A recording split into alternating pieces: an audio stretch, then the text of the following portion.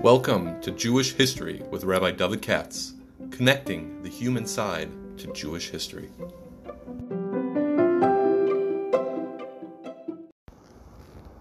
For sponsorship opportunities or to support this podcast, please visit our donate page at www.support.rabbidavidkatz.com. And now we'll get right into it. Tonight we're covering, after a little vacation over here because of the Pesach season. And tonight and all the other nights will be at this hour, at this time. And here we go. Tonight I'm covering what I call the Doros Rishonim, which is the name of a book. It's a guy. It's a guy, Isaac Alevi Rabinowitz. He just called off him by his name, by the name of his book. And it's actually, I'm going to argue tonight, it's a great relevance to us today. So let me begin by remarking that last time we talked about Gretz, right? And by the second half of the 19th century, second half of the 1800s, for the first time in Jewish history, Jewish history books are part of the general Jewish culture. Think about what I just said. Usually, it used to be rabbinic literature, Talmud, Bible, Halacha, things like that, and to some lesser degree, philosophy, like the Rambam or something like that. History really was a marginal sort of subject. But not after Gretz, not after the 19th century. Increasingly, in the modern era of Judaism, Jewish history books become the basic tenets, basic texts that educated Jews in Central and Western Europe are reading to find out about Judaism. That's unprecedented. Now, even today, the average person is not going to read the Gemara and all the rest of it, so to the degree they're interested in anything Jewish, and they'll take a book out of the library, take a Jewish history book, or at least they used to. Okay? Now we look at a point where it's not even that. But if we talk our parents' generation and our grandparents' generation, and I'm talking about good people, business people, whatever, educated, but they're not, like I say, perhaps very religious, or even if they are religious, they can't read Aramaic and all this stuff. And so the Jewish books that they get out of the library, they buy in the bookstores, are Jewish history books. This is where they get their knowledge of Judaism among the massive Jews. That never happened before, but it does now. And this, it's a radically new phenomenon. Consequently, the great impact of Heinrich Gretz, for example, particularly not only in his original, which was in German, 11 volumes, but in the many knockoffs. There were many translations into other languages, Yiddish, Hebrew, all the European languages, and some of the Asian languages, and abridgments, stolen. Some of them were done illegally. That's how it goes. The best one is Gretz Farteichner Verbessert. There was a lot of this. I'm serious. There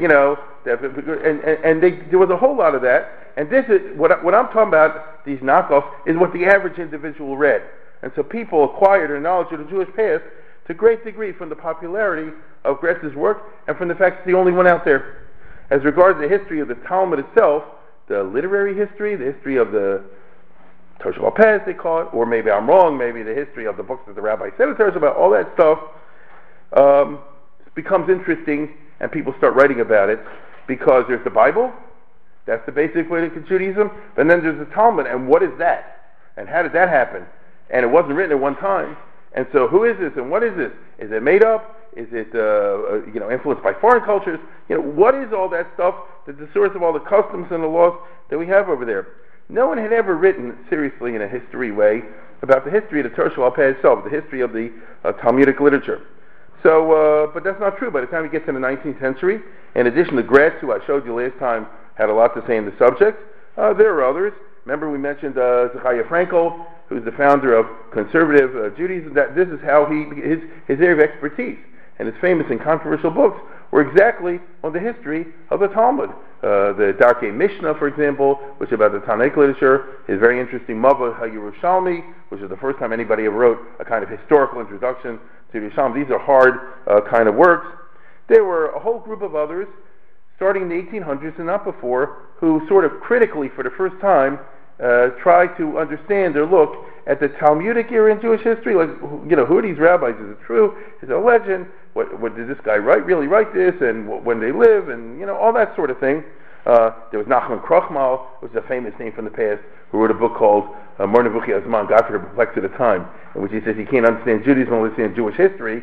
and therefore you have to break it up into the right periods and understand the dynamics of Jewish history and how it manifests itself in the Talmud and the post-Talmudic literature. People didn't write like this before the 19th century. There's the famous Shir, Shlomo Yehuda Rappaport, who, as you can see over here, doesn't look like a maskil, but was. Okay, there are many jokes about him and things like that. I won't go into now where they say you're the non-from one, But and by the way, in his particular case, he's the son-in-law of the Ketos HaChoshen. He published Avnei Miluim. In other words, he could destroy in learning anybody around today. Let's get that straight. You understand? He was a huge lamdan, but and he was interested in Gemara and all that kind of stuff. But what really turned him on was Jewish history. And what really moved him was the biographies and putting together and deconstructing and trying to get the past. And he's a pioneer of these works, whether you like them or don't like them. And he's the first one to publish critical biographies. And indeed, he has a whole book, Erech Milim, to try to understand the sources of the terms and what they really mean in the Greek and Roman and Babylonian context and all that sort of thing. So he is self-taught, but he knows all the European languages. He's quite an interesting person. Now, most of all, the person becomes the Gretz of Talmud, the most important historian, writer in the 19th century, Isaac Hirsch-Weiss, a name that no one's heard of today, but was once upon a time a very big name. Has a 6-volume book in Hebrew, Dor V'Dorshov, which once upon a time was a classic. And he is the representative par excellence of the second Haskalah. The Haskalah movement went in 3 phases, A, B, and C. The first one was in the time of Moses Mendelssohn in Berlin, which lasted a generation and died out. And that had to do with opening Jewish culture up to other cultures and expanding the definition of Judaism to include, more than just Gemara, and things of that nature. But then, as always happens in the Haskalah movement, and has happened in so many Jewish movements down till today, it dies out after a generation because they can't get the kids interested in this. And then it popped up again in the early 1800s in Galicia and Central Europe. It's called the Haskalah of Galicia, or the Second Haskalah. And there the focus was Eastern European or Central European Jews who have a pretty good, what we would call yeshiva type education, but a very narrow one. Therefore, they don't have a secular education, and they strongly resent it. And this moves them to try to rebel or change the existing norms, the very narrow Talmudic norms of rabbinic culture and Jewish culture, all in the Hebrew language, because that's the only language they can write in. They don't have an education other than that. And in many, many cases in Second Haskalah, the new and critical study of the Jewish past. I don't want lies my father told me. Get it? I don't want lies my Rebbe told me, because they don't know nothing. I'm going to find myself the real thing. That sort of attitude. And this is the beginning of what we call the modern study of Jewish history. Rappaport, Krochmal are from the Second Haskalah, as I said before, and many other figures, and their books, some knew more, some knew less. This guy was the most important figure of them all. He is from Moravia. Okay, just the province of Moravia, which you can see was dotted with tiny little Jewish communities. Isn't that interesting? Moravia is a small part of Czechoslovakia. It's not even Czechoslovakia anymore; it's Czech Republic. So it's like a third of the Czech Republic. And it had like 100. You look at it. Look how many Jewish communities are there. And each one had 20, 30, 40, 50 families. The big ones had 100, 200 families. It's not what you think. Very small, and yet they're all connected. And they had a whole network of yeshivas once upon a time. They had to call the Shai Talkonos, the 310 Talkonos, going back to the 15 or 1600s, in which every town with so and so many families has to have a teacher and a school, and not even yeshivas over there. So he emerges out of this whole area. But Moravia was not a place where the Hasidic movement hit. And consequently, it was a mixture, a very interesting mixture of Frum and Haskalah. Get it? Moravia is the place in which the two mix together, sometimes with straight whiskey, and sometimes with ice. All kind of interesting combination. He's a perfect example of this. He was, in other words, somebody from well-to-do family who went to the yeshiva system over there. He even was a Rosh Yeshiva, one of these little yeshivas for a while in Moravia. So this is not your typical what you imagine as a Jewish history writer, is it?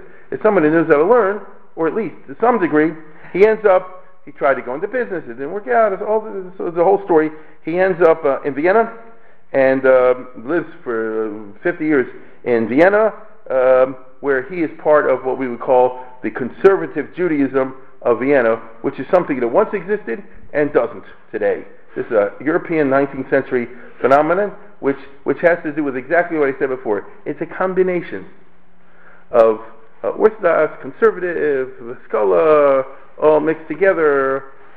It was a restrained form, a very restrained form of Reform Judaism. It's not the Reform Judaism of the Reform movement. It's something different. These are called the Wiener Ritus, the Vienna Rite. So, for example, the big Stadt Temple in Vienna did not have an organ, but on the other hand, they're very modern in many other ways. A big item with them was this: they had the Mormon Tabernacle Choir, the equivalent of that. A huge emphasis on the music should be presented very well. It was like opera show, which is nice if you like that sort of thing. But nothing I said violated the Shulchan Aruch. You see what I'm saying? And the men and the ladies were seated separately, but the ladies sit. It's like opera house. It's not just a lady section. It's a fancy sort of thing. And there wasn't really a rabbi in the community. This guy was the Rav of the community. He had no job. He had a little minion. And this guy, as you see, is the pastor. He's the prediger, and he was very famous. Jelinek. He was world famous as an orator. And his job, but you can look at him. He's not particularly from. But on the other hand, what he does behind closed doors is a bit. But in public, you don't violate the Jewish laws. You see what I'm saying? And all this is part of the particular type of conservative Judaism, I guess you'd call it, that was once upon a time popular in Central Europe. It's a very interesting sort of thing which no longer exists. And Jelinek was a very interesting type of person. By the way, if you want his granddaughter is Mercedes. His son was, none of his kids were from, but his son was a businessman, and he had a daughter, Mercedes Jelinek, and he's the guy who ended up financing Daimler, and so they called the car to Mercedes-Benz. Right? So anyway, you learn a lot on trivia. Anyway, the point is, you'll remember that useless information when you heard it. But the fact is, Jelinek, very unusual person, and he established a JTS of his own, a Jewish Theological Seminary of a certain type in Vienna. Was there till the Holocaust, and it graduated a lot of rabbis in its day, once upon a time. And this was a place that was conservative, but to the right of the JTS of Breslau, so to speak. So I'm describing phenomena over here which didn't make it to America. You understand? I'm talking about a European sensibility which once upon a time existed, and yet it's not orthodox. Now, he delivered lectures there for decades. He died. He was an old man when he died, and he published eventually his research in his magnum opus, like 7 volumes. I had it from an old uncle of mine who died many years ago. It was a real Moscow. My mother's brother. It's all Hebrew, and it used to be published a lot. It hasn't been published since the 20s, and it's a detailed Gretzian type of account of how he understands the oral law evolved over the course of time in Jewish history. I remember he can prove to you that the oral law existed in the biblical times. On the other hand, he does not believe that the oral law comes from Sinai or Moses or any of that kind of stuff. He's not orthodox, but very traditionalistic. And he likes the Mishnah. He doesn't like the Gemara. He likes Rabbi Yehuda Nasi. He doesn't like Shammai. Gretzian in that regard. It's full of portraits, which he takes to the Middle Ages, down to the time of Maimonides. And you can find which Rishon he likes and why, and which he doesn't like. And it was wildly popular once upon a time because there was a Hebrew-speaking audience once upon a time. Okay? Today, who could read this if you can't read Hebrew? But once upon a time, there was a certain type of person who could read Hebrew. Well, let's stop and think about that for a minute. Who is the audience? It's not the average man and woman in Europe. The average man and woman in Europe in the 1800s cannot read Hebrew. They can read German. If they live in France, they can read French or English. Who can read, to be perfectly honest, even people who can read Yiddish can't read Hebrew. The type of person who's a worker or something like that, who can read a Yiddish newspaper, right, the forward or the tug, that's one thing. You can't read a nice Hebrew. So who is the audience? As people, like you say, with a Shiva background, who sort of move past that, or maybe they're reading it secretly in the dorm. That whole, this is very much 1800s, okay? Now, it had a seminal influence on conservative Judaism, this whole outlook. One of his students, it was him and Guy Friedman, they ran the seminary. One of their students was a guy named Salman Schechter. Maybe you heard the name, okay? Who's a Lubavitcher, from Romania, who ended up in the JTS, in Vienna was profoundly influenced by that, and eventually, as we all know, ended up in New York City and brought all those ideas and cultures, which didn't exactly work in America because it's not Vienna. You know? In America, Salman Shechter really Schneer Zalman Shechter. You know, he was his father was Lubavitcher. These are seminal works in terms of influence, although most of us aren't even aware. They never even heard of this book until a minute ago. Now, what about the Orthodox? Oh boy, they are enraged at what's happening, but they're impotent. What are they going to do about it? They don't know any history. You get it? You can scream at the wind all you want. Shrai Chai V'Chaim, as they say. What can the yeshiva world, what can the Hasidic world do to argue again? Oh, Weiss. Oh, Gretz. Oh, Frankel. This is terrible. It's Kfira. Really? How do you know? I just know it's Kfira. How do you know? they don't know anything. And so it was, you can't fight something with nothing. And so it was a real problem. But what about the German Jews? They're Orthodox, they're educated, right? Oh, Germany, Tom Der Herz. Oh boy, what about that? Not necessarily. Saint Raphael Hirsch is opposed to the study of Jewish history, and I'll tell you something else that many people will know. Saint Raphael Hirsch was actually opposed for most people to go to college. It's not what you think. In Frankfurt, the school was up to the 10th grade, and after, not the 12th grade, and after that, it's a real shula. After that, you go out and get a job in the business world. You know, if you graduate from his school, you're not ready to go for grad school. If you got his school, you'll go out and get a job. You know why? Better go out in the business world, start a business of your own, and then you can keep Shabbos. Right? And you know the old line, and the guy without the college education has a successful business is going to employ the PhDs. No, that's the Hirschian message. It's not what people think. So therefore, he's not going to be involved, or he wasn't involved in, critiquing, the beyond what we talked about last time, Weiss and this and that and the other, going to Jewish history. Hirsch basically had no time for Jewish history. By that I mean the academic study of Jewish history was emerging in the course of the 19th century. So he said, just avoid all this, go through the school, get a job, get married, live and die. That's what the rest of us do. And by the way, to build up a very successful, financially successful, I might add, and other culturally successful, a community. Okay? Rav Hildesheimer, who was the other big rabbi in Germany, was of a different mind. He was naturally an academic type. He got a PhD, and he was interested in Jewish history. And he didn't like, obviously, everything going Gretz and Weiss and all the rest of it. But he was a person of Pizer Kochos, as we would say today, which means he was doing so many things all the time that you don't have any time to concentrate on any particular item. You get it? He was a tremendous communal activist. He was, by the way, a Jewish statesman. I'll tell you something. He was fighting for the Ethiopian Jews when nobody ever heard of them back in the 1800s. You don't know. And he was fighting for Jewish settlement in Palestine before anybody even heard about it. You see? And he's also fighting to send money to the suffering Russian Jews and all the time. At the same time, he's trying to run a kehillah in Berlin and be active in imperial German Jewish affairs and directing his own rabbinical seminary. You get what I'm saying? In other words, he's multitasking in a big way. So he was, as I said before, a PhD. He was interested in Semitics and history. He has all kind of articles on the subject of Jewish history, but nothing big and grand. He didn't have an alternative version to the Jewish past, and these other guys are putting it out. So what do you do? The Hildesheimer Seminary in general, which was the Orthodox seminary in Berlin, Dr. Kranzler graduated from there. So he says, a very impressive place, but they do not produce a grand narrative the way Weiss had. The classic history professor for many years at the Hildesheimer Seminary was a very nice guy who never went to college. Abraham Berliner, and he published what he used to call Kugelgeschichte, which means he could tell you the history of Jewish diets and kiddishes. I'm serious. And he has Aussendem Ghetto, social history, what life was like. Actually, I'll tell you the truth, his books are charming. They're very good. And some of them have been translated to Hebrew. He was thinking in German. He's the first guy got into the Vatican, by the way. You see, way back in 1876, they wouldn't let a Jew go do research in the Vatican. But when they found out he's against the reform, said, that's okay. He, was active in the Jewish history profession, but it's a bunch of little articles, and those things don't amount to a story they can give somebody to understand who my past is, who I am. By the late 19th century, in other words, the conservatives, as we call them today, conservative Judaism, they own Jewish history, and they own the grand narrative.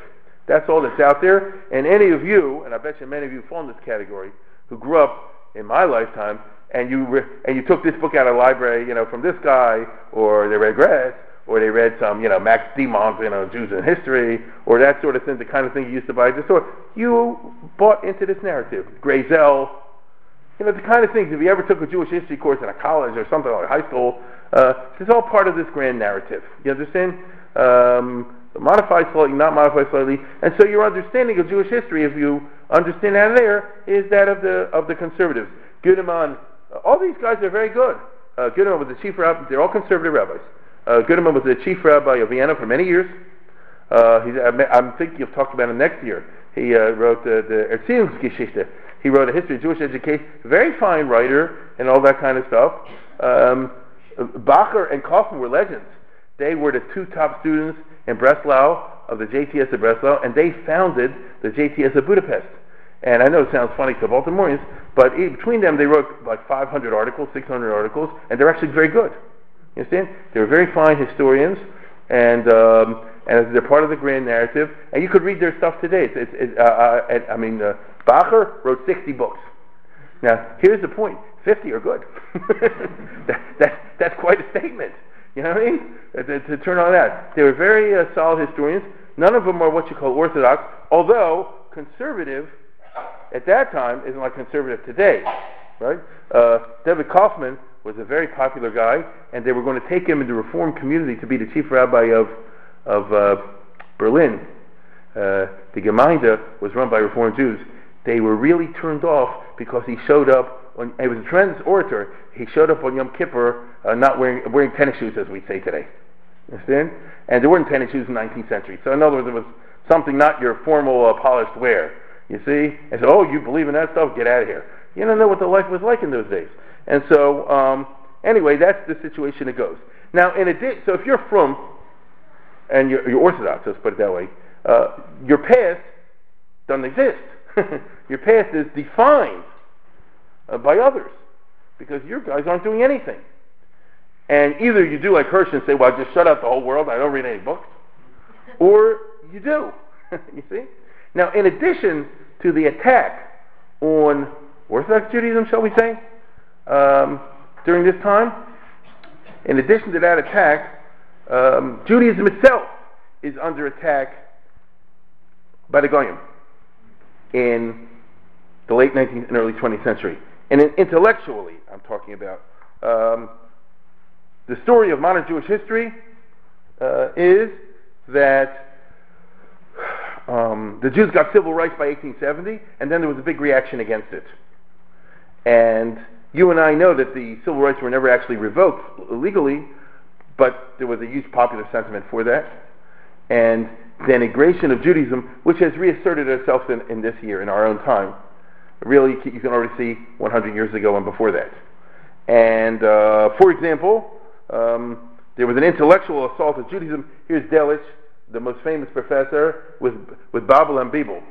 Baruch, you want to get this on the screen? This is Babel and Bibel, which means the Jews stole it. The Bible stolen from Babylonian Hammurabi. Get it? It's not the Bible, it's the Bible. I got it the other way around. It's not the Bible. They got and the whole Judaism just stole somebody else's clothes. By the way, you think this is a Kleinigkeit? Who is the Talmud Muvhak? Who's the number one student and disseminator of the doctrines of Franz Delitzsch? This guy, the founder of my department. Paul Haupt, the first Semitic professor at Johns Hopkins University, the first Semitic professor in the United States. You see, he's the first guy here. So here's a guy who all of his career, his salary and department was financed by the Reformed Jews of Baltimore. Right? Even though he was always writing things which undermine the claims of ancient Judaism to be anything other than a knockoff.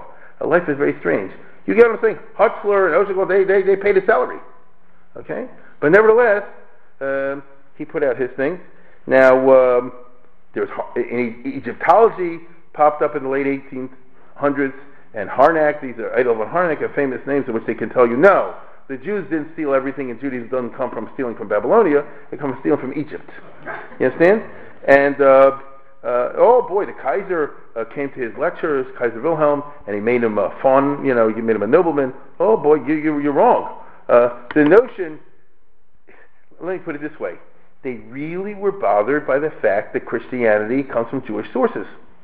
And they really were bothered by the fact that someone would have the chutzpah to say that Jesus was Jewish, even though they know it, but they know it and they don't know it.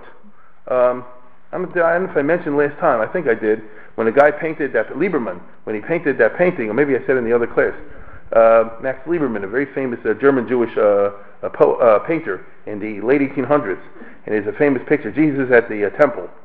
And the way he first painted Jesus was a Jewish-looking kid. It was not a handsome face, black hair and Jewish-looking face, and all the whole Germany went nuts. You understand? And they went crazy. They said, "How dare you paint our Savior as such a Jewish-looking Juden, upon him or something, a face like this?" And he had to redo it. He repainted it that Jesus is blonde and blue-eyed and so forth. No, you don't know how big a negative reaction it came after. I'm just trying to show you the climate in which we're dealing with. If you're Jewish in Germany or elsewhere in Europe in the 19th century, the intellectual climate you're getting from the newspapers, from the academia, all the way, very anti-Judaic as well as anti-Semitic. So it's interesting. Now, what about the Frum? What they said? Well, Hildesheimer had a son-in-law who was a PhD in Semitics, in Egyptology and the Babylonian stuff, the ancient Near East. Yaakov Barth, Professor Barth, and Hirschians used to attack him. He went to college, but then in the 1890s he was called by every community to come and give a speech in every Jewish community to explain why we're really right. You know what I'm saying? And he was a Shomer Shab. I mean, he was a frum guy. It was a funny situation.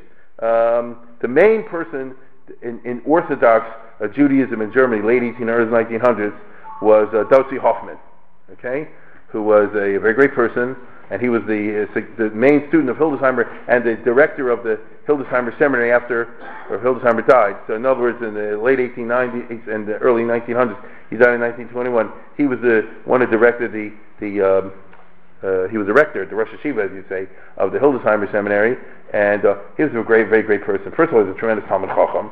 That's number one. And I'm a tremendous Talmid Chacham, the Shas and Chuvas and things like this. The old school, they know Shas by heart. And he was the type of person who could say like this: a svara like you're saying doesn't exist in any Tosas. Like that. And number two, he had a doctorate in Semitics from the University of Vienna. He learned in Vienna, and he knew history and classics and philology very well. But once again, Peter Kochos, a guy like him is running the seminary. You got to test the students. He did administrative work, and he was the only German Jew with education to answer this. Every time there's some anti-Semitic speech or article, or somebody put something out about the Bible or about the Talmud or all the rest of it, he had to go write a whole article for the German non-Jewish newspaper in order to refute it. And so he had something like 700 articles on a whole wide variety of topics, and there's a very wonderful, it should be translated in English, there's a very wonderful obituary of him by this person, the next guy, Rav Seir. Was a big Maskil rabbi, but he studied under him for a year, and when Hoffman died, he has an outstanding 20-page eulogy or something like that, and he describes Hoffman very well. And he says over here, there was like a hero who has to always repel the assaults because he's defending the fort by himself. You understand? So here you have to write a thing to say, no, it's not the Egyptians, we didn't steal from them, and it's not what the Babylonians did from them, and the way this Reform rabbi wrote about the Marshal, you don't know what you're talking about, and this and what this guy of the anti-Semitic said over here, he says he got his facts wrong. And so a person like this is not going to have time also, nor was he built in this way, to do a grand narrative and tell us who we are. It's just the German Jews felt comfortable. They said, if they don't know the answer, ask Professor Hoffman, he knows everything, you see, which was true, but it's different than having your own person. So nobody, as I can tell you, had a grand vision. Here's a famous book from Dossi Hoffman. This is outstanding. This is very good. The Erste Mishnah. He used to publish these things in the annual reports of the Hildesheimer Seminary, where he can show you in very interesting ways how the Mishnah, if you're interested in the subject, actually went through a bunch of recensions, and that had a first edition, and later on Rabbi Yochanan Nasi did a second edition, and if you're into those kind of some academic subjects. So he says, here Gretz is wrong over here, and this guy's wrong over here, and this is how it really happened, and all the rest of it. Very polite, very academic, He was a gentleman, and he, like I say, he was an educated person, and he was part, you might say, of the educated elite of German Jewry. He was at the top over there, but he's a member of the club. But out of this will come no grand vision. Now, what about the Lithuanian yeshiva world? As you say, the yeshiva world. Well, what can I tell you? In the yeshiva world, history is for losers. People don't know how to learn. That's the attitude you had once upon a time, still do. Or weirdos. It's one or the other. The people who's interested in history and not just Gemara time is either a loser or a weirdo. The two are not the same. A loser tells them how to learn. A weirdo, he knows how to learn just for some crazy reason. He's into history, you know what I'm saying? So, tonight, we're going to examine the greatest yeshivish weirdo of all times. Without question. And that's Isaac Levi Rabinowitz, whose famous book is Zeretz Rishonim. He's a historian who challenged the entire academic consensus and put it under the microscope, where it's a place it does not wish to be. You get it? The academic world is very good at doing like this. Let's discuss Schneidman over here. Let's all talk about it. You see? Let's talk about this person over here. They say, no, let's talk about you. No, you don't talk about me. I'm the one who gets to talk about you. You see? And Rabinowitz says, no, let's talk about you. You understand? Does the emperor have any clothes? So that's number one. Number two, he wasn't a loser at all. You know to learn. He was born into the inner world of the rabbinic and the yeshiva aristocracy and wealth. But the echelon of society of which he came out in Lithuania is the peak over there. It's Tergdul Mokum Echad. His great grandfather was Shmuel ben Avigdor, the last Rav of Vilna, who had a huge fight. They appointed him. This is the dirty linen of the 1800s. I'm sorry, the 18th century. You see, he was for 40 years the rabbi in Vilna.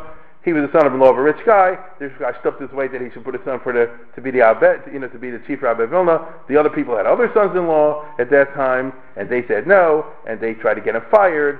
And and two factions formed, and families got divorced over it, and they fought this for 40 years. The Vilna Gaon was part of this. The Vilna Gaon was on his side. Do I remember right? No, the Vilna Gaon was on the other side. Yeah, and the Hasid. By the way, the Lubavitch got into it. It was a huge fight. They took it to the Geisha courts. It was a Shandana Charpa. It was such a mess, and it was such a scandal that when he died, and he wasn't old when he died. They made a resolution in Vilna, no more chief rabbi. Perhaps some of you have heard of this, the effect of Chaim Eisner and all that. This is why, because it was a terrible mess. The situation was dysfunctional in a big way. I'll tell you again. The Vilna Gaon was thrown into jail. And the side they lied to him. It's a whole huge mess. So this guy was his grandson, great grandson. And the reason I have Mr. Epstein over here is there's a wonderful story. You see the difference between of times and places. The charge against him was Shmuel ben Avigdor. They passed by his house 2:00 in the morning, and the lights were off. I mean, what are we paying you to do? What was the rub once upon a time? It's not a pastor. You don't pay any visits. You don't speak at funerals. You don't go to bar mitzvahs. You don't visit the sick. You don't even have to go to shul. So what are you supposed to do all day long? We better see value of money. You should be learning 24/7. You get it? And that's once upon a time. The reason I mentioned Mr. Epstein, who was the head of the Jews College, is a famous story in England when he had his first cellar somewhere in the north of England. I forget where. It was Millsborough, yeah. Yeah, Millsborough, yeah. He knows it's from there. And it's a famous story that the congregation who got him, he was a great scholar, the congregation who got him, they said, you have a big electricity bill. This is 1920. What's that electricity? So he says, I was staying up late at night and learning. So he says, we thought when we secured your services, we were getting a fully qualified clergyman.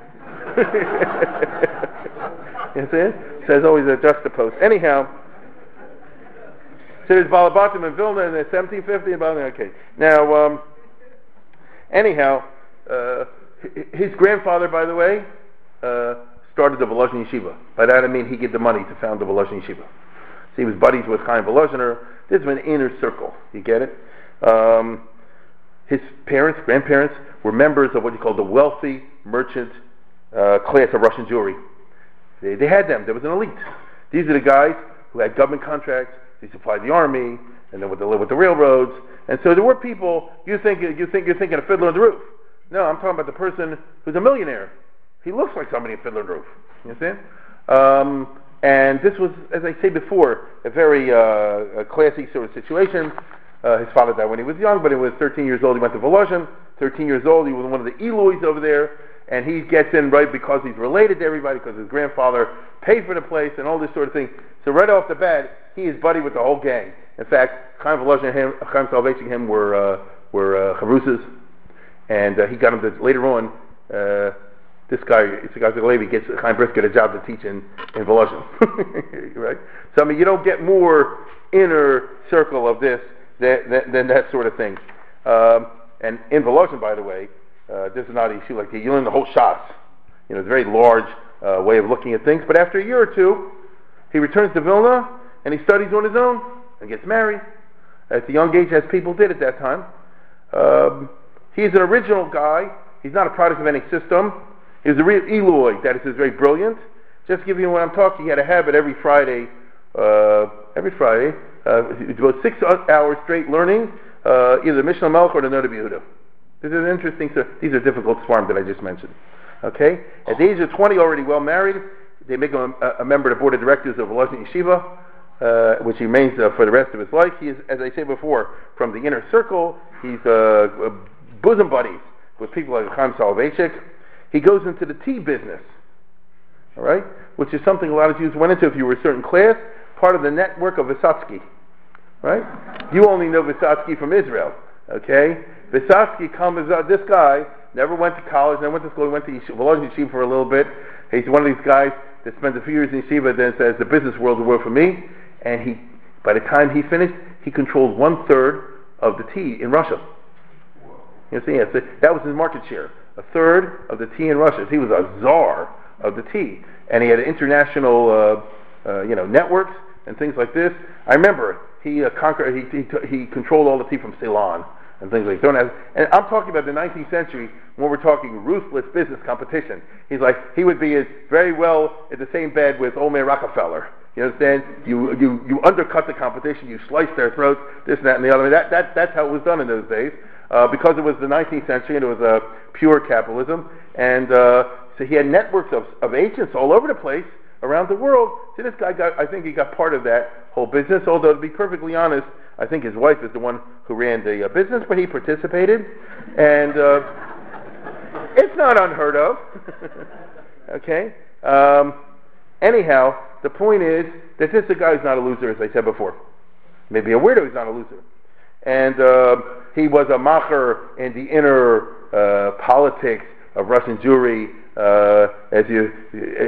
If you know anything at all, there was a big fight about esrogim, and they should use the Corfu esrog, and that one was more kosher, it seemed to be, than the esrogs that are being imported from Israel. On the other hand, the Chovei Tzion, they say you should support the Israeli esrog to get a Jewish economy off the boat, and then the Greeks who lived in Corfu made a pogrom. You understand? And then they got together to jack up the price, and a group of activists led by this guy, Yisrael Levi, they go to Rizal Chon Inspector, who's the main rabbi in Russia. So he gets, everybody listen to you, put a ban on the non-Israeli esrogs, right? Put a ban on the Corfu esrogs.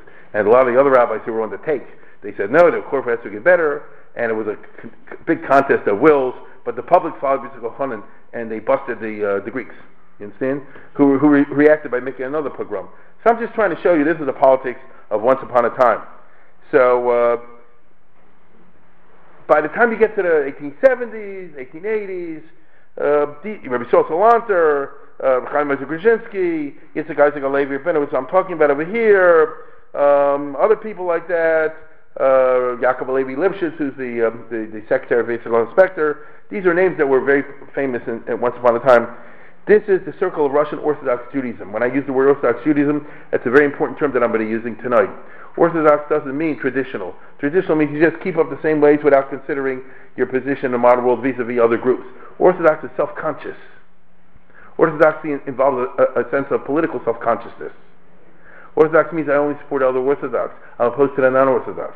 I have my own vision, my own way of doing so. I don't let somebody else tell me what my present and past is. I have my own. And I see what others are. You ever say it's all conscious raising and self-perception? I see that these schools, even though they say they're traditional, are really not representing my interests. Very few from Jews felt that way. They were afraid to talk about it, including Yitzchak Spector and people like that, because they didn't want to provoke, what should I say, the rich and powerful people of the traditionalist community who weren't so religious. But little by little, this is forming, and Israel Salanter, Yitzchak Levi Lipschitz are basic constituent members of the formation of this identity, which today is called Haredi. Okay? It goes back literally to that time. Halevi, as I say before, he and the young this is the secretary of Yitzchak Spector, who writes a very famous history book of his own times, in terms of this very strongly delineated orthodoxy and anti-Haskalah. Chaim Ozer Grodzinski, of course, you know about it, became famous as a big rabbi later on. These are people who in their young years are part of this movement in which you see the masses don't get it right. How can somebody be a Frum Jew and vote for a non-Frum party? And then, how can you give your money to the JNF when they're using it for this and this and this? And all these sorts of ideas are not new. Halevi, our hero here, the guy we're speaking of tonight, Yitzchak Halevi, he's very connected with the fight for Shechita. There's a famous guy, Dr. Dembo, who was a professor of animal biology, and he gets it. It was a famous person this day, and wasn't religious, and he got to him and got him to write the books and deliver the addresses at the scientific societies in Europe to defend Shechita, that it's not bad. So here's a guy from 1867, 1895 or so, about 30 years, who lives a very self-satisfied, perfect life of his own. He's well-to-do, successful in business, he learns, he dabbles in all kind of affairs. He's a macher and he's really like the mover behind Shaker in the Kabbalazin Yeshiva. In other words, life is good for him, so to speak. But he is aware of the disintegration of traditionalism occurring among the mass Jews of the Russian Empire, and of the constant hemorrhaging from the ranks of the Frum, including from the ranks of the Bnei Yeshiva. Okay, let's get this straight. This is the era in which Bialik, Berdichevsky, and others were in the yeshiva and left. You follow? They moved past that, and the yeshiva represents a retrograde, a fundamentalist, and backwards and incorrect understanding of Judaism. Now, and the yeshivas don't know how to do anything about this. Now, some of this is due to some materialism, okay? Desire to get a job. After all, the yeshiva background, you're not going to do too well. But if you become non-religious, especially if you do like Kolzin over here, it becomes he said, well, they asked him, why'd you convert? You understand? He became a big professor. I spoke about it last summer. And he said, best is a professor in Petersburg, I get that. But that's one reason. But some of this is due to historicism, to the new narratives. Now, many of the yeshiva guys, like today, they sneak on the blogs or something like that. At that time, you would secretly read Gretz and Weiss and Frankel and Rappaport and this and that and the other. And the mashgiach job in the yeshiva is to go raid the books. So it becomes like a Spanish Inquisition. You see? When you read these books, the Chazal, the Tanaim Amoraim, appear in a very different light than that taught in the yeshivas. And so you start to say, who's right? This obsesses Yitzchak Isaac Halevi Rabinowitz. He was going crazy over this. He reads all the books, because he's a veteran reader, and he was I told you he's a weirdo. He's passionately interested in history, and his blood boils. He is particularly angry at what he perceives as the stupid mistakes, the deliberate falsifications, and the clear anti-Frum ideological bias under the mask of scientific objectivity. Okay? In other words, what they're saying is wrong, and they're fooling everybody, taking advantage of the ignorance of the public to foist their agenda over here, and all these dumb yeshiva guys, others who naturally don't know what I know, are falling for it like flies. But for 30 years, he has a life, as I said before, and so all he does, he writes an occasional article about this in the Frum newspaper, that time Halavanon, out of Paris. But then in the mid-1890s, his business collapses. It's the 19th century. There's no insurance. There's no safety net. Okay, when you go bust, he's bankrupt. Oiloi Busha, a guy who was a respected businessman, all of a sudden has to flee. He leaves Russia never to return. He might get arrested. Whoa, not so good. And so he would like to start business up again, and he wants to pay off his creditors. And for the rest of his life, I'll give him credit, for the rest of his life he's trying to save money, paid off what he could from the creditors, but he's in his 50s. And so no go, too late to start again. You understand? And anyway, he says, perhaps it's a sign from heaven to abandon business and devote himself to his true passion, which is Jewish history. Just look in the mirror and admit who you are. You see? He's been thinking about this subject for decades. His ideas have ripened and matured, and he dreams of being the Haredi Gretz, or the Haredi wife. He dreams of publishing his own grand narrative, a multi-volume Jewish history. His dream is that his book will be bestsellers and the sale profits will enable him to pay off his creditors. He wanders through the European capitals in 1895, 6, 7, those 8, in Pressburg and Berlin, here and there and the other, London, Paris, writing feverishly as he moves from town to town. In Frankfurt, he is befriended by Rabbi Horowitz. Do you know the German politics of the 19th century? Frankfurt, there's Frum and then there's Frum. There's the Orthodox and then there's the Orthodox. And the Orthodox hold the Orthodox are not Orthodox. Okay? Basically, you will perhaps recall that St. Raphael Hirsch said you have to have Austritt. You have to leave the Großgemeinde. You have to leave the general community and start a separate Orthodox community with its own synagogue, its own JCC, its own everything, Vatikash's cemetery, everything. But there were many Orthodox Jews that didn't agree with Hirsch, believe it or not. And there were many Orthodox Jews who said like this: I still want to be a member of the community. I don't have to become Reform, but you know, and the community itself, because they were scared of Hirsch, they said, we'll make you concessions. If you want to have an Orthodox shul and all that, you can have your own Vatikashas. We'll pay for the mikvah.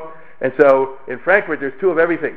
It's 2 mikvahs, it's 2 Orthodox shuls, it's 2 Orthodox schools, it's 2 JCCs. What else is left? The 2 sports teams, 2 everything. Okay, and my goodness, if you go to the wrong school or your cousin goes to the wrong thing, let me make this very clear. If somebody from Hirsch's community had a cousin having a wedding in the Orthodox shul of the Großgemeinde, you don't go to the wedding. You see? They'll stay outside, and when the chassan kala comes out, they'll wish the mazel tov. True or not? You don't go in. I'll say this again. There's Orthodox. Okay? So what happened was that Hirsch said after 1876 that everybody has to leave the general communion and secede. Not many did, and he was real angry at those who did not. Those who didn't formed their own Orthodox community within the, like we would say today, under the associated. You see? Who gave them all the money, and they took Mordechai Horowitz, to be the rabbi of the Orthodox community, which drove Hirsch crazy. He says, this guy's a total sinner because he's participating in the in the Reform community and all the rest of it. He's saying it's Orthodox. And he was a student of Hildesheimer, by the way. So Hirsch said to Hildesheimer, how can you let your student do this? And Hildesheimer was very close with him. Doesn't get better than this. And so Hildesheimer writes him a letter. He says, I think you should not take the job. But he says, I'm taking this job. Okay. How can you say okay? And so it was very bitter. Okay? Extremely bitter. And now Halevi, who's just a frum guy running away from Russia, trying to write a history book, walks into Frankfurt in the 1890s, the wrong time to be. And if you go to Shomrei, you can't go to Aguda. You can't go to here. It's like that. But Mordechai Horowitz, who was, as I say before, a student. Breuer and Horowitz have the opposite shuls, okay? No, he's one shul, he's the other shul, and he declares this shul treif, and that's how life is lived. So, anyhow, Horowitz likes him. He said like this: I'll give you a letter of introduction to the chief rabbi of France, Tzadok Khan, and he has connections with the Alliance Israélite Universelle. You can see how assimilated or acculturated the French were. He looks like a priest. Because, in other words, wait a second, he was a Shomer Shabbos, but you won't get no respect. This is Rodney Dangerfield. You're not going to get any respect if you look like an Orthodox rabbi. The Jews of France want him to dress like this. Get it? So this is Tzadok Khan, and as I say before, he's the chief rabbi of France, the last chief rabbi of France, actually, in the formal sense, and he has connection with Rothschild and the Alliance Israélite Universelle, which was the Kol Yisrael Chaverim. This was a big organization of the French millionaires, and basically Horowitz, the old boy network. He says, this guy's got interesting history ideas. Pay for his book. You understand? Finance the book. Khan does so, and believe it or not, this ultra-Orthodox book is published by the Reform Jews of France. They don't know what they're dealing with over here. When they realize this is Haredi stuff, they're shocked. And then they withdraw the money after the first volume. Eventually, Horowitz finds him. He says, a guy like you is gifted. You're a little weird, but he's gifted. All great people are weird. He says, you're gifted. We got to find you a nice teller. And so he looks all over Germany. Horowitz, who was the rabbi in Frankfurt, and he found him a very nice little situation of a shtibel, a close, in Hamburg, in which a rich guy had died 100 years before and left a Stiftung, as they call it, which means Karen Kayemis, what's the right word? What's the word? Endowment. That's a good word. An endowment, and basically, it's a small shul with a decent salary, and your only job in the week is not even to attend services, just to give a class 2 hours on Shabbos. So that's a tailor-made. You get it? And that's what he did. That's what he did for the rest of his life. Last 10, 12 years of his life before he died. So that's when he had time to write. He had a little stellar in Germany, this and that and the other. He's not in fact, he'd even daven there every day, to tell you the truth. But it wasn't necessary. You get it? The local people ran their own minyan, and like I say, once a week he gives or twice a week he gave a Gemara class, which is all attended. And so, in a certain sense, it's a sinecure. It's a perfect situation for him. Before that, he spent 2 years in Bad Hamburg. If you know what that, it's not Hamburg. Hamburg is up in the north. Bad Hamburg is next to Frankfurt. Now it's part of Frankfurt, and therefore, he spends his summers there. So here's a guy who danced on eggs, because this is Germany in the early 20th century, and you want to try to get along with both sets of Orthodox Jews, and that wasn't easy once upon a time. You see? Because by the time I'm talking about, there's the Breuer wing, that's one group, and then there's the Hildesheimer, Hoffman, and all that wing is the other group. And oh my goodness, it's a Cold War. You understand? There are people here who can tell you, right? It's a Cold War. And so this is where he lives, I say, for the rest of his life. He's a Litvak living in Germany, and now he can sit and write. And he does. And during these years, he publishes his multi-volume, little by little, thing on called Doros Rishonim, history of Jewish literature, and so on and so forth. He doesn't give up politics. He's not just a little rabbi, in the Hertzberg or something like that, a little steeple. It's a guy who, by his own personal life and his Rolodex, as we would say today, knows everybody. Okay. He's almost like a certain Forrest Gump. I mean, he's been everywhere, and he knows that he's friends with the Ger Rebbe, he's friends with the Lubavitcher Rebbe, he's friends with this one, he's friends with that one. No, you'll see where I'm going with this in a minute. From his small steeple, he corresponds with all the Gedolim around the world. So you wouldn't think you go to Hamburg, you see the big synagogue and all the rest of it, but those rabbis are people that you never heard of. Has anybody heard of Mordechai Amram Hirsch? Have you ever heard this name? Yeah. And yet, the guy who's got a small shul, a klois in somewhere, because of who he is, the letters are coming every day from Chaim Brisker, Chaim Meiser, from this Rebbe, from that Rebbe, all over the world. Now, at that time, the big challenge in the first part of the first decade of the 20th century, cultural Zionism. There had been Herzl, there had been Ha'am. Herzl died in 1904, trying to get Israel from the world, and he didn't succeed. But then the Zionist movement was predominantly taken over by cultural Zionism of Achad Ha'am, which wants to, which they avow. I mean, they're not hiding this. They say they want to transform Judaism from a religion to a nationality, and we want to conquer the Kehilot, as they put it, and we want to have free elections all over Europe, and have our guys take over the communities and defund the Orthodox schools and exchange them for, something to the left of Beth Tfilah. No, I mean it. In other words, because Beth Tfilah is a religious school, cultural Zionist schools. I can't even think of an analogy in America. But you understand, in other words, where you'll see that Judaism is a nationality and not a religion, that the Bible is a myth, it's our national myth, but it's a myth, and everything that goes along with that. Okay? So the Orthodox are going crazy over this, and the religious Zionists had a real problem, because the Mizrahi, they say like this should not be the official policy of the Zionist movement. Every group should do its own thing. The Mizrahi was outvoted. So I want you to understand, in the Zionist conferences of 1907, 8, 9, 10, 11, 12, the Mizrahi would say that we want the Zionist movement to be on record that we take no official position in regard to religion. And they were outvoted. You understand? They said, no, we do take a position in regard to religion, which is why people like Halevi and the others said, then why don't you leave the Mizrahi? Then why don't you secede from the Zionist movement since you've been rejected? And out of all this commotion comes the Agudah. All right? And basically, Yitzhak Isaac Halevi Rabinowitz, this guy at the Stiebel in Hamburg, is the founder of the Agudas Yisrael. He's the one who made it. And he did it because only he could do it, because he was personal friends with all the big machers, and so he could say to Chaim Brisker, say, come and join this thing, and don't give me any baloney, you and I go back and so forth. So he could write to the Ger Rebbe, we have the letters, and he's all Benon Shal Kedoshim, that you're the big deal over there, you're the person who who is running so many Hasidim, and you should join this. And he'll say to the Germans, he had a real problem with the German Jewish politics, because he wants to invite Horowitz, but then Breuer won't come. You invite Breuer, this won't come. But he's trying his best to put together an independent Orthodox organization for the world, and it should be, as you can see, he knew all these people and more, and because he was an indefatigable correspondent, and he had time on his hands, so he got them all together in 1912 at Kassovitz. Perhaps you heard of this. They found that the Agudas Yisrael should be a competition for the Zionist movement. You guys aren't the world movement of Jewry, we are. Right? You guys don't represent the Gedolei HaTorah, they represent the Jews. This is the argument. It didn't really get off the ground, but this is the idea behind it. Only he could have pulled it off. He energizes German Jewish Orthodoxy, at least a portion of it. Basically, he says German Jewish Orthodoxy is frozen.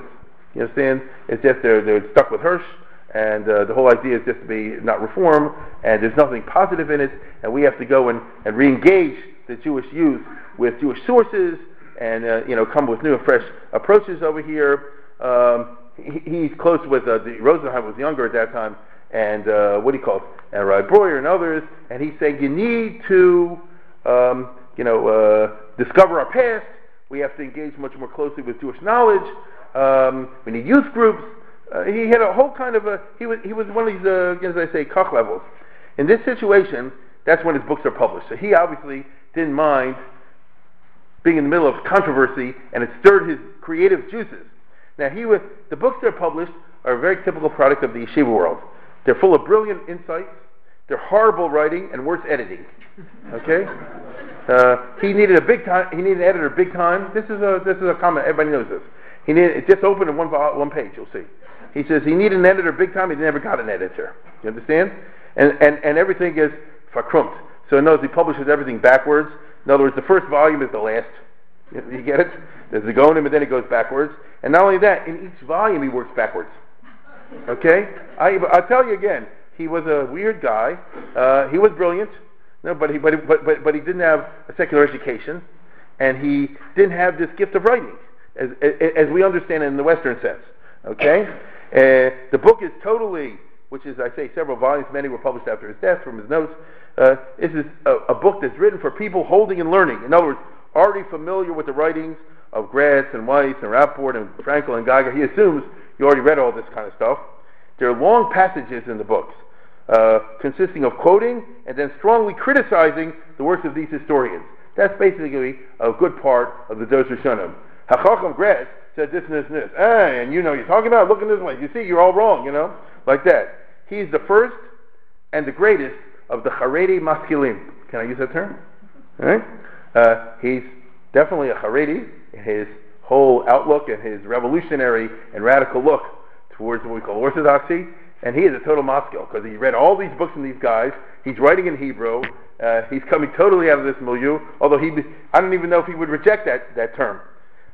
He attacks Gratz and Weiss and all the others et al. By name. He handles them roughly. He accuses them of superficial knowledge of the subject and deliberate inaccuracies and misrepresentations. The problem is, he then proceeds to prove his point. You get it? He wrote very undiplomatically, but he's got one zinger after another. Oh, frankly, he said this and this. Have you ever seen this and this thing over here? It just shows the whole thing is totally wrong. A lot of times he's absolutely right. You understand? So it's a little bit embarrassing. His biting criticisms were damaging to many reputations. But after he finished, these guys didn't look so chashuv anymore. You understand? Now the students of these historians were still alive. And after all, they'd recently died, all these people, at the time he's writing this in the early 20th century. And his students were furious. How can you criticize these great men? And he says, they're not great men. You see? The students say, no, these historians have liberated us from legends and fairy tales using scientific and academic methods. They have told us how the past really was. And he says, no, they've not. They've abused the academic voice to put out shoddy and slipshod scholarship. Not only that, they have misused the academic voice to push what is really a reformed theological agenda, but they won't say so, which makes them dishonest and despicable. I say what my agenda is. They do not. They are taking advantage of the ignorance of the public, like Abraham Lincoln said. The students, yeah. He says, Lincoln said you can fool all the people sometimes, some people all the time. You just can't fool everybody all the time. And I'm not even sure about that. Now, the students of these guys say, why are you always so ad hominem? You call people by their name, it's insulting. And he said, why is it okay for Gretz and Weiss to insult Hillel or Shammai or Rashi, but it's not all right for me to insult Gretz and Weiss? In addition, so boy, oh boy, I mean, when you read his book, somebody once said, it's like, he walks into the bar, he takes a bottle, breaks it, and let's go. You understand? That's it. It's taking polemics to an extreme. Now, in addition to his criticisms of the historians, he came up with dozens of original insights of his own. Some brilliant, some far-fetched. That's the way it's going to be with somebody who's, he's a lot of original thoughts over there in the period of history he covers, which is the period of the Second Temple and the Talmud. That's it, up to the Gonim. The period of the Torah Shabbal Peh. I'll give you 2 or 3 examples of what I'm talking about, because obviously I can't go into great detail about this.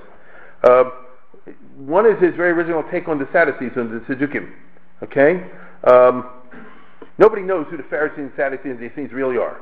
We have a passage in Josephus, we have a couple places in the Talmud, very little, we have a couple of passages in the New Testament, and that's it. From that little business, everyone's trying to make a challenge of their own and try to come up with it. Gretz had his version, this one had his version. The Christians definitely have their versions of this.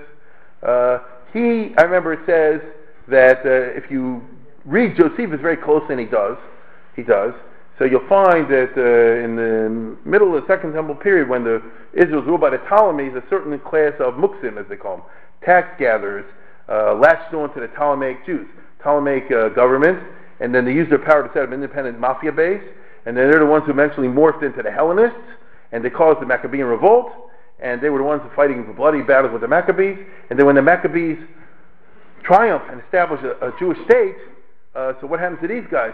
They reinvent themselves as the Sadducees, because they won't go along with the Orthodox, and they represent a power base, and they battle it out with the Pharisees all throughout the period of the Hasmonean state.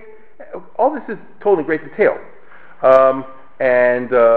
Therefore, that's why they always present a kind of a secular nationalism, because they're against the Sanhedrin, which is run by, for a while they control the Sanhedrin, and then the Pharisees, through politics, regain control of the Sanhedrin, and it's a whole thing back and forth, and that's where all the kings are. Then, of course, the Romans come in, and they're part of the ones that are fighting the Romans in, and then they dominate the politics to the great detriment of the Jewish people, because the voice of the masses and the Pharisees cannot be communicated to the Romans. So it was one grand miscommunication. There's a tragedy of Roman-Jewish relations that could have been good.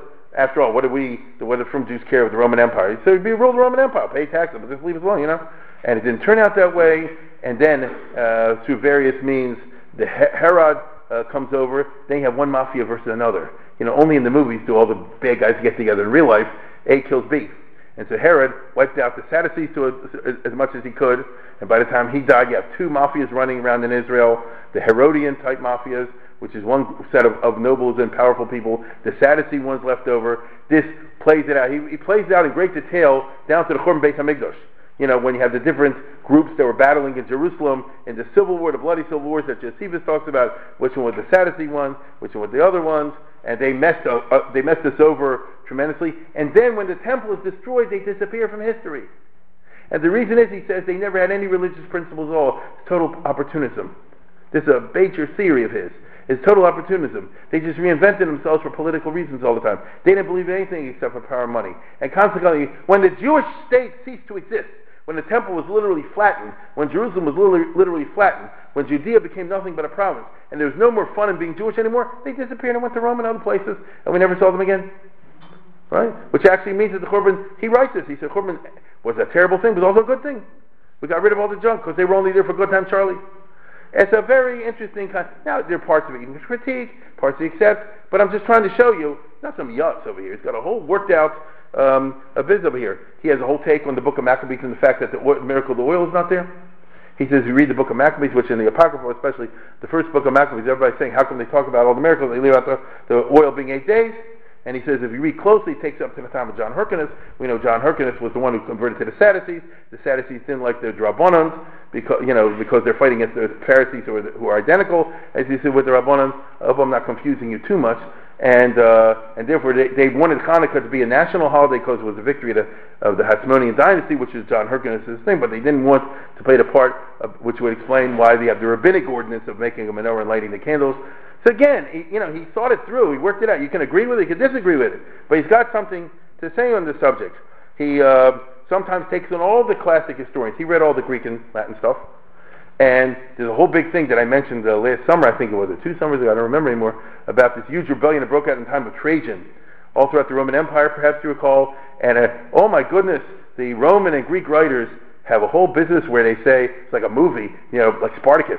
They captured the Romans and made them fight each other to the death. And the Jews ate their entrails and made belts out of the dead bodies that are going on. He said, they're all lying. He tries to prove that all the Greek and Roman historians, particularly Roman historians that talk about it, are full of baloney. The whole thing never happened. There was a pogrom against the Jews, and in order to justify it, like you have in Europe today, they'll say the Jews are committing the aggression, and they make all kind of lies. In other words, Weiss, Gretz, you idiot, you believe that stuff? You understand? Is there anyone other than those 3 historians that say it? Do you have any evidence outside of them that do so? And by the way, he doesn't mind taking on the Goyim. Theodor Mommsen and the others, these were the big German historians at that time. So Mommsen, you make a whole a book about the Jews in the Roman Empire. What exactly is your sources? Are they not these 3 guys?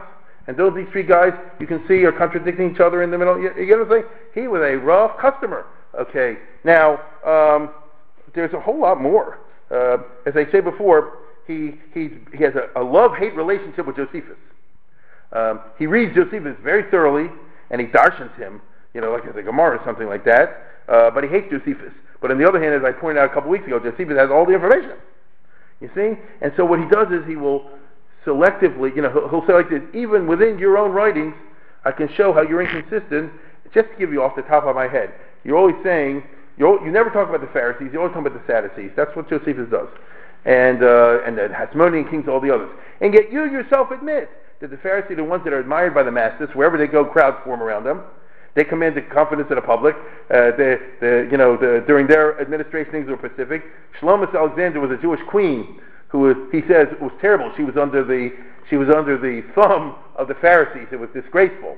But then he goes on to say, during her reign, they balanced the budget for the first time. They doubled the army. They cut the tax in half. They had peace and prosperity. All the neighbors were surrounding them, and the country was at peace. This is the terrible result.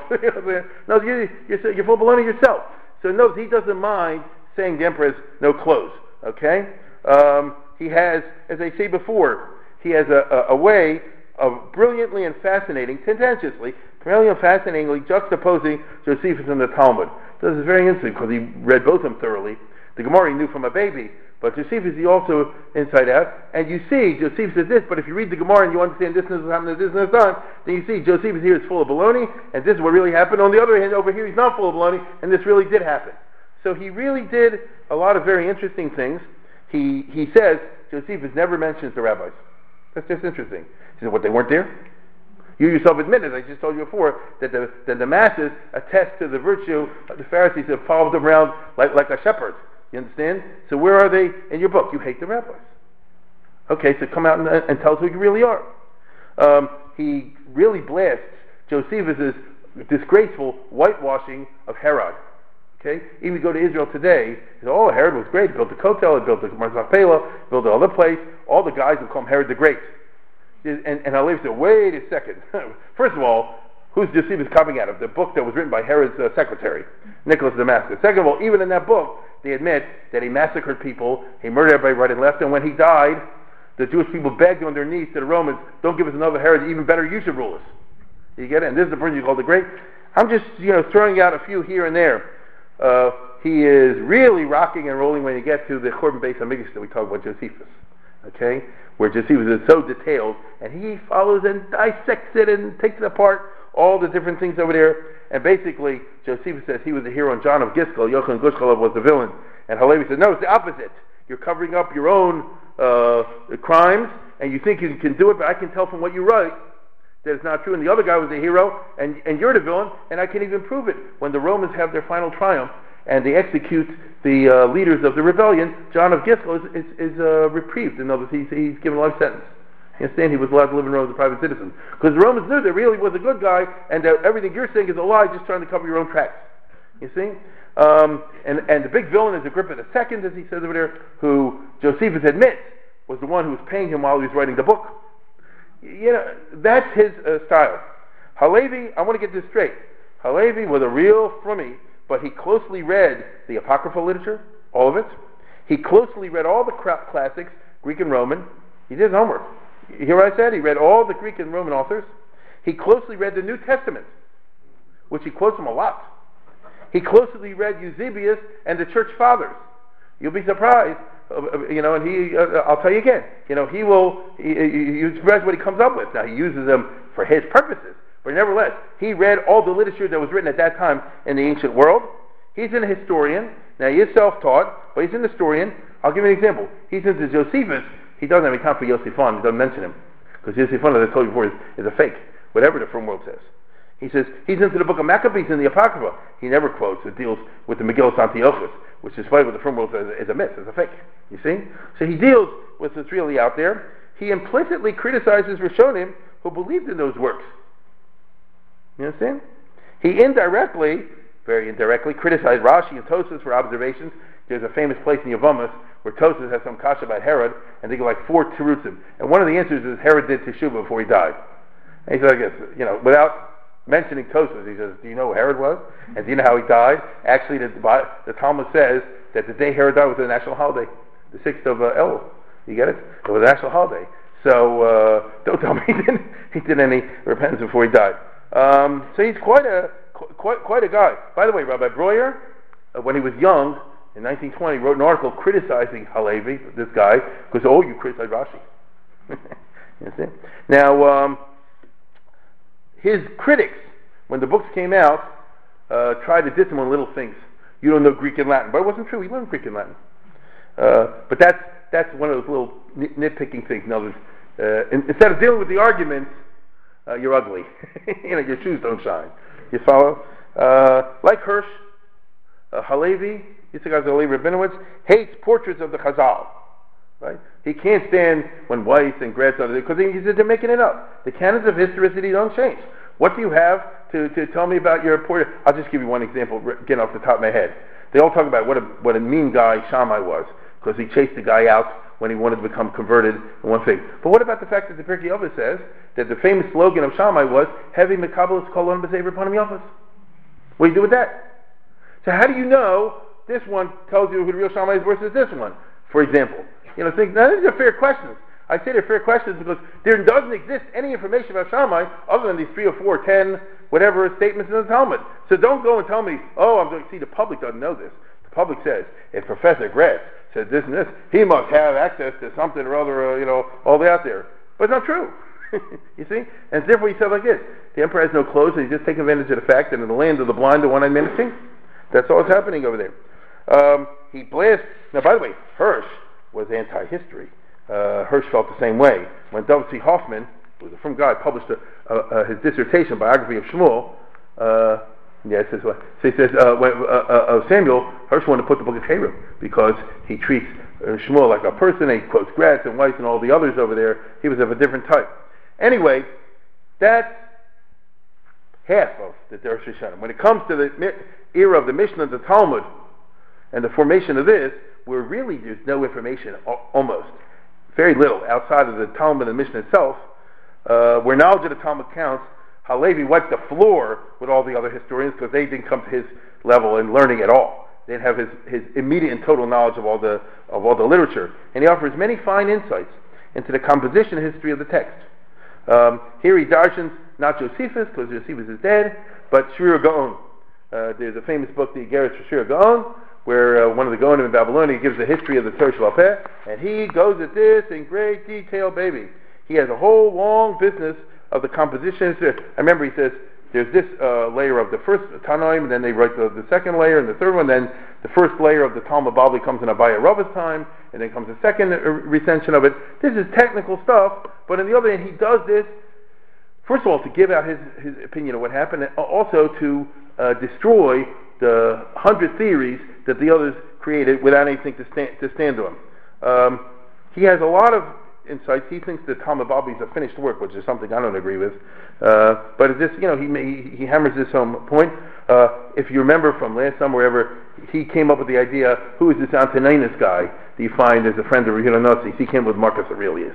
Which again, I don't think is actually true, but it's a very good guess, because which Roman emperor had any interest in philosophy other than partying, other than Marcus Aurelius? And so you see, his books are full of all kinds of these insights, if you're interested in this subject. If you're not, it's boring. Halevi was convinced of the strengths of his arguments would be so powerful that the non-religious would be compelled to admit their correctness.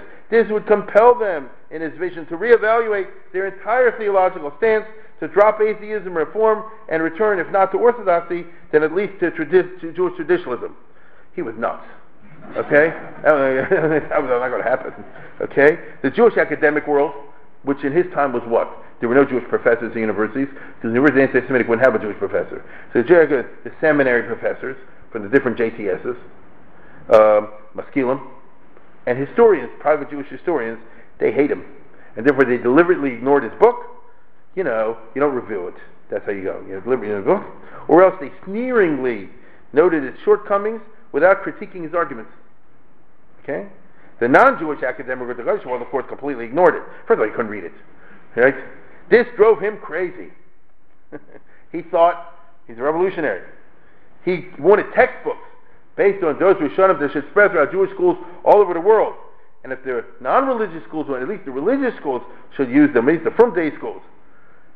The whole attitude is reflected in his very complex relationship with this guy Zev Yavitz, who's more or less one of the founders of Mizrahi, and one of the most influential in the first half of the 20th century Jewish historians, even though he doesn't hold the candle to him, and he admits it. Okay? Yavitz, they had a whole love-hate relationship. Yavitz, perhaps you had this in the house. It's 11 volumes, Told Us Yimei Yisrael. This is the Mizrahi version of Jewish history from long ago. Yavitz, by the way, invented Tu B'Shvat. No, I mean it. As a holiday, he's the one who made it. He made Tu B'Shvat. You plant trees and all that sort of thing. So he's he wrote poems. He was a very, very interesting person, one of the early pioneers in Palestine, although his health broke down, he had to move away. And he keeps telling him, look, you're a better writer than I am. You can put out the 12 volumes. Read my stuff. He says, I read your stuff is very good. But he had already been too influenced by what was out there, and he couldn't bring himself to reorganize the textbooks to conform to what he wanted. And here you have your breakup and your division already almost 100 years ago between the Agudah and the Mizrahi, of different types of versions of Jewish history. And the Agudah is saying like this: you're taking the non-from stuff and just putting a kosher stamp on it, putting star K, right? You need to reevaluate, honestly, the whole past and see that everything they're saying in the history books are lies. Okay? If you're going to be a historian, do the trouble like I did to work it through. Now, Halevi wanted pure Haredi history, untainted, as he saw it, by Maskilik and Wissenschaft, pseudo-scholarship. He was intellectually honest enough to say that sometimes the other guys get it right, but he didn't want the real history, as he saw it, to be obscured by academic conventions created by the non-from using the academic voice, which is what happens all the time until today. The best he could get in his time was being included in the pantheon of historians of the Talmud in dry, specialized studies. To get a book like this from 1933 to read that, you can already fall asleep looking at the title, So he said there are 6 opinions on the formation of Mishnah. There's Grant, there's Weiss, there's Halevi, all that sort of thing. So that's not what he had. Let's put it this way: to some degree, he was a frustrated person. As I said, most people, even Yeshiva Bachram in Europe, found his writing style a total turnoff. It's very hard to read. Okay, he was a terrible writer. The Gedolim, the big rabbis in Europe, they were delighted to have a frum nusach of the ancient history, right, of ancient Judaism, although I don't think they had the patience to read it either, but maybe I'm wrong. They did not deign to critique it, which would have been a sign of intellectual respect, because, as I say, only weirdos are into Jewish history. You see? The key thing with them is we have our own past. If you want to know what the best, read Halevi, you get it? In other words, now it was out there. Chaim Ozer was very strong this way. Rabbi Isaac Sher from Slobodka was very profoundly influenced by his writings. But they did what I just told you, which is, Halevi has it all. Don't believe these other books. Read it. He's got it. What did he say? I don't know. Whatever he said, he's the one that, he's the one that did it. It did not get into Israeli history textbooks. In the state of Israel, modern Israel, it's all the religious Zionists all used long time Yavitz for decades. You understand? Which, as I say before, was the other one just with a little hechsher on it. Okay? Notice any particularly anti-religious or anti-Chazal statements were elided in the text. So basically, they're using their that approach. But Halevi had started something, even though it took a long time to get off the ground. Interestingly, in America, the person that got in love with him, Victor Miller, right? Where's Mr. There you go. He's a millionaire. But Victor Miller, of course, from Baltimore, as we know, TA graduate, went off to YU in the very early years, and then went to Europe to study Slobodka. So very religious. I mean, you don't need me to tell you. Very religious. And in Slobodka, he's with Isaac Sher, who introduces them to the writings of Halevi, and he really gets into it. Victor Miller was a radical. Would you agree with that statement? And eventually, later in his career, he ended up as the mashgiach for 20 years, something like that, in Chaim Berlin, or Putner's time. And as a mashgiach, not only did he give what you call Mussar Shmuz and this sort of thing, but he also gave history class, because he realized they didn't know the past and he wants to get it right. And so he lectured on this for many years, using Halevi basically as his text. And as a result of all these shiurim and things he get over the years, he rewrote the whole thing in English and put it in normal order. You get it? So in other words, you can either do it the hard way by reading the original, or you can do it the easy way, read it in English and in order, and that's Torah Nation and Eternal People and maybe one other volume. But this is the Second Temple period, this is the Talmudic period, and I can tell you, it's not word for word Halevi, but it almost is. You get it? Even when Halevi has a sneering remark, Victor puts in a sneering remark, he just upgrades a little bit. Not only is Halevi about Scully, he also takes a couple of digs at the state of Israel, but that's what it is. If anybody's interested in this, and Halevi goes into more detail that this guy said this, and Victor Miller will say the history writers say so and so. But it's the same set of arguments over here. As a true radical, Rabbi Avigdor Miller glories in the counter-historical quality of Doros Rishonim. He loves that stuff. That's who he was. He says all the history books are wrong, and all these guys are liars. Okay? And this is the only real version of the subject, and here's why. Okay? Now, in the last third of the 20th century, a half century or so after the death of Halevi, a frum mass sociologically comes to form in American Israel. As we know, that's part of the world in which we live. Large enough and vigorous enough to create an entire subculture, completely independent, I should say, from mainstream, from Jewish culture. That's an interesting thing that's happened in our time. Maybe it's under the radar screen for some people. There's a huge population in America that doesn't buy the JPS. Right? It doesn't buy all these other things. They buy ArtScroll. They have an entirely alternative, self-contained culture. This was something that never happened. The subculture develops its own intellectual universe. I'd say this happened in the last 40 years. A giant intellectual ghetto, or if you prefer, a gated community. In America, as we all know, the poster boy for this, ArtScroll. Correct? So if you're part of this movement, it's ArtScroll born, ArtScroll bred, and when you die, ArtScroll dead. You have no problem. But I know it sounds funny, but this is where you get, these are the books you're interested in buying, not the others. About Judaism, that is to say.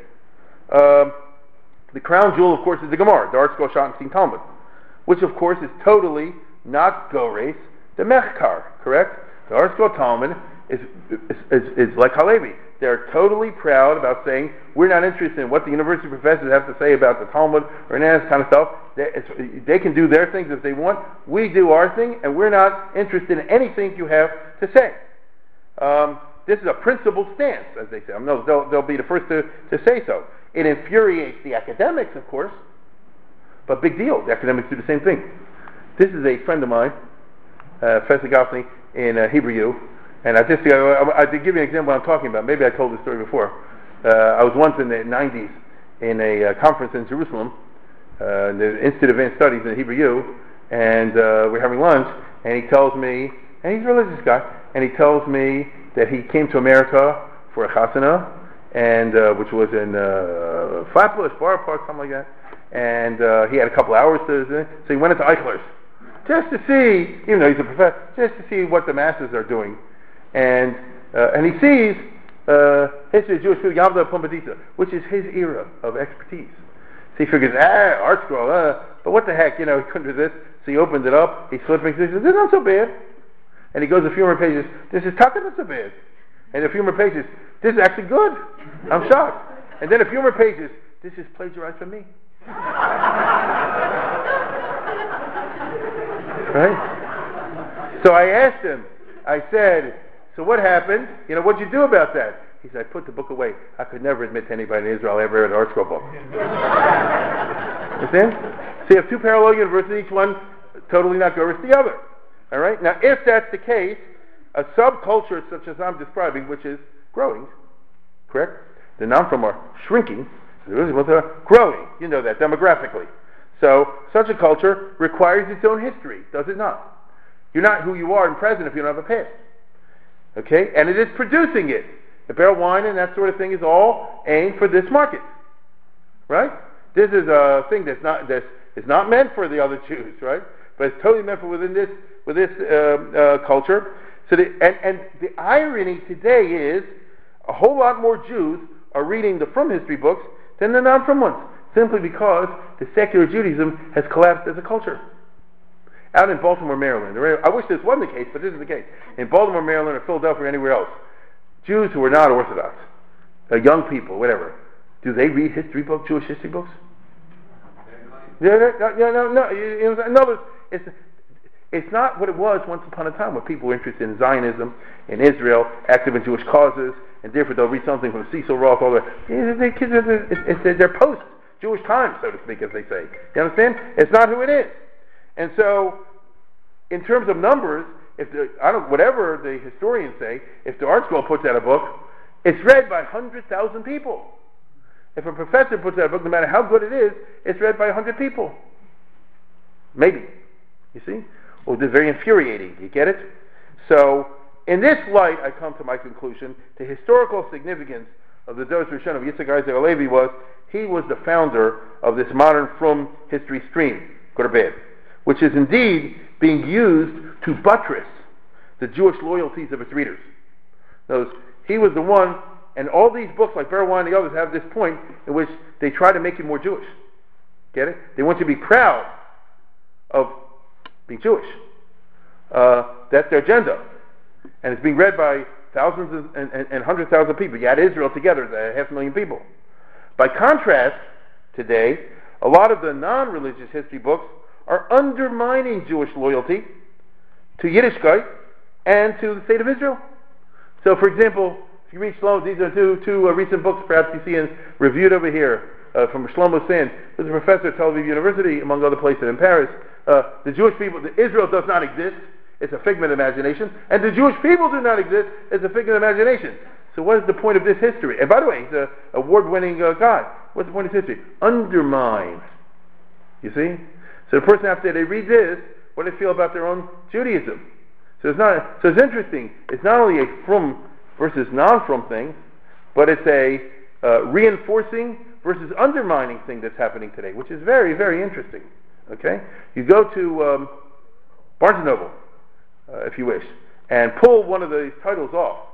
And very often, not always, of course, not always, but very often, you'll find one who will undermine Israel, will undermine Jewish culture, undermine any Jewish claims to anything in the past. So what did he write it for? Well, you get ahead in the academic world that way. You see? You'll be admired as an iconoclast, what they call the new historians. So the people, Ilan Papa and Benny Morris and all the other guys over there, Avi Shleim, they can show you how bad Israel was from day one. Therefore, Israel doesn't deserve to exist. And so, I leave with one last, very interesting, perhaps disturbing thought, and that is how Yitzhak Isaac Halevi left no successors. Nobody picked up the ball in 100 years from where it's literally 100. He died in 1914. For where he was a unique, he was a phenomenon, and that is indeed food for thought. And with that, I bid you good night.